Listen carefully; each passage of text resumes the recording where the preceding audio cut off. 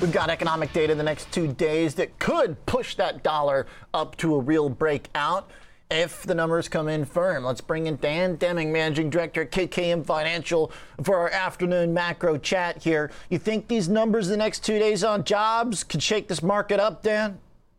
Yeah, sure they could, especially if they're stronger than anticipated, because that would reiterate the fact that the Fed will continue to push, be more aggressive, I guess, is the way to phrase it. Just with the understanding that, the job market continues to remain in a solid position. And I guess we'll get a hint of that tomorrow with the weekly claims. We have been seeing those weekly claims trending back down a little bit here the last couple of weeks. So, the ADP number disappointing, but that doesn't necessarily mean that the unemployment report on Friday is going to come in below estimates. But overall, the general job trend, I think, is one driving factor why the Fed continues to be and deliver a very aggressive message. So as we've got that dollar potential and that aggressive message, I guess as long as the data doesn't roll over enormously, they can stick by it. Is that pretty much what we're thinking now, that the onus is on the data to show something shocking to change the Powell's tone?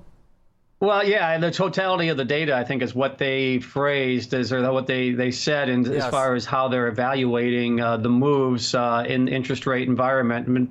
But that at this point, it does appear that, there's still a high probability of a 75 basis point increase at the September meeting, unless we do see these numbers start to shift the other direction.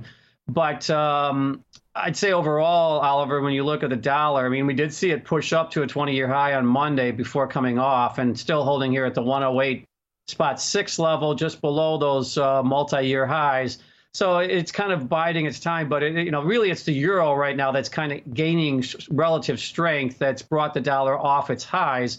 Because you look at the other major currencies, most of them are pushing down to either the lowest level in the last couple of years or either further back than that.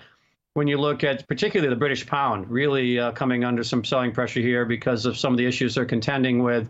So, as long as the euro, I guess, kind of holds in there, then the dollar is going to continue to, probably toe the line here. But that all could change in the next 48 hours as we get these data points coming out. Yeah, I'm glad you bring up what's happening in Europe, because you would think that with the huge inflationary impulse of energy prices, maybe strangely enough, that could firm up the euro if it means the ECB is going to go after inflation. But I guess the language just hasn't quite been as compelling from that central bank compared to our own.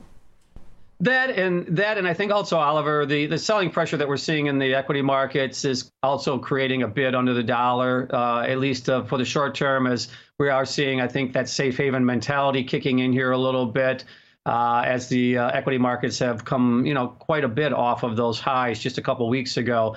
But overall, I think that the fact that our data points are allowing the Fed to maintain their very strong and aggressive stance as to defending against inflation, where Europe and the ECB is, not necessarily in that position, even though I think they're going to do whatever they can to combat the inflationary environment. They're certainly dealing with other issues over there, primarily supply issues when it comes to natural gas as they move towards these winter months. So a little bit different structure there. And I think that's for the short term. I think that the market's kind of moderating with the intent that maybe if we do see a little bit of less, strong numbers coming out of these data points the next couple of days, that the dollar could come off a little bit.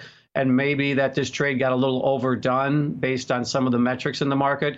But overall, the underlying themes still appear to be in favor of the dollar, probably going to new highs. All right. As we're speaking, bonds are kind of dropping like a rock right now, in fact. So maybe getting ahead of ourselves before tomorrow's report. Good timing for the convo. Yields at the high of the day, and they're kind of ripping right now, which would suggest the dollar generally follows 3.13%. Thanks, Dan Deming. Good setup for us. All right, Oliver. Yes, sir.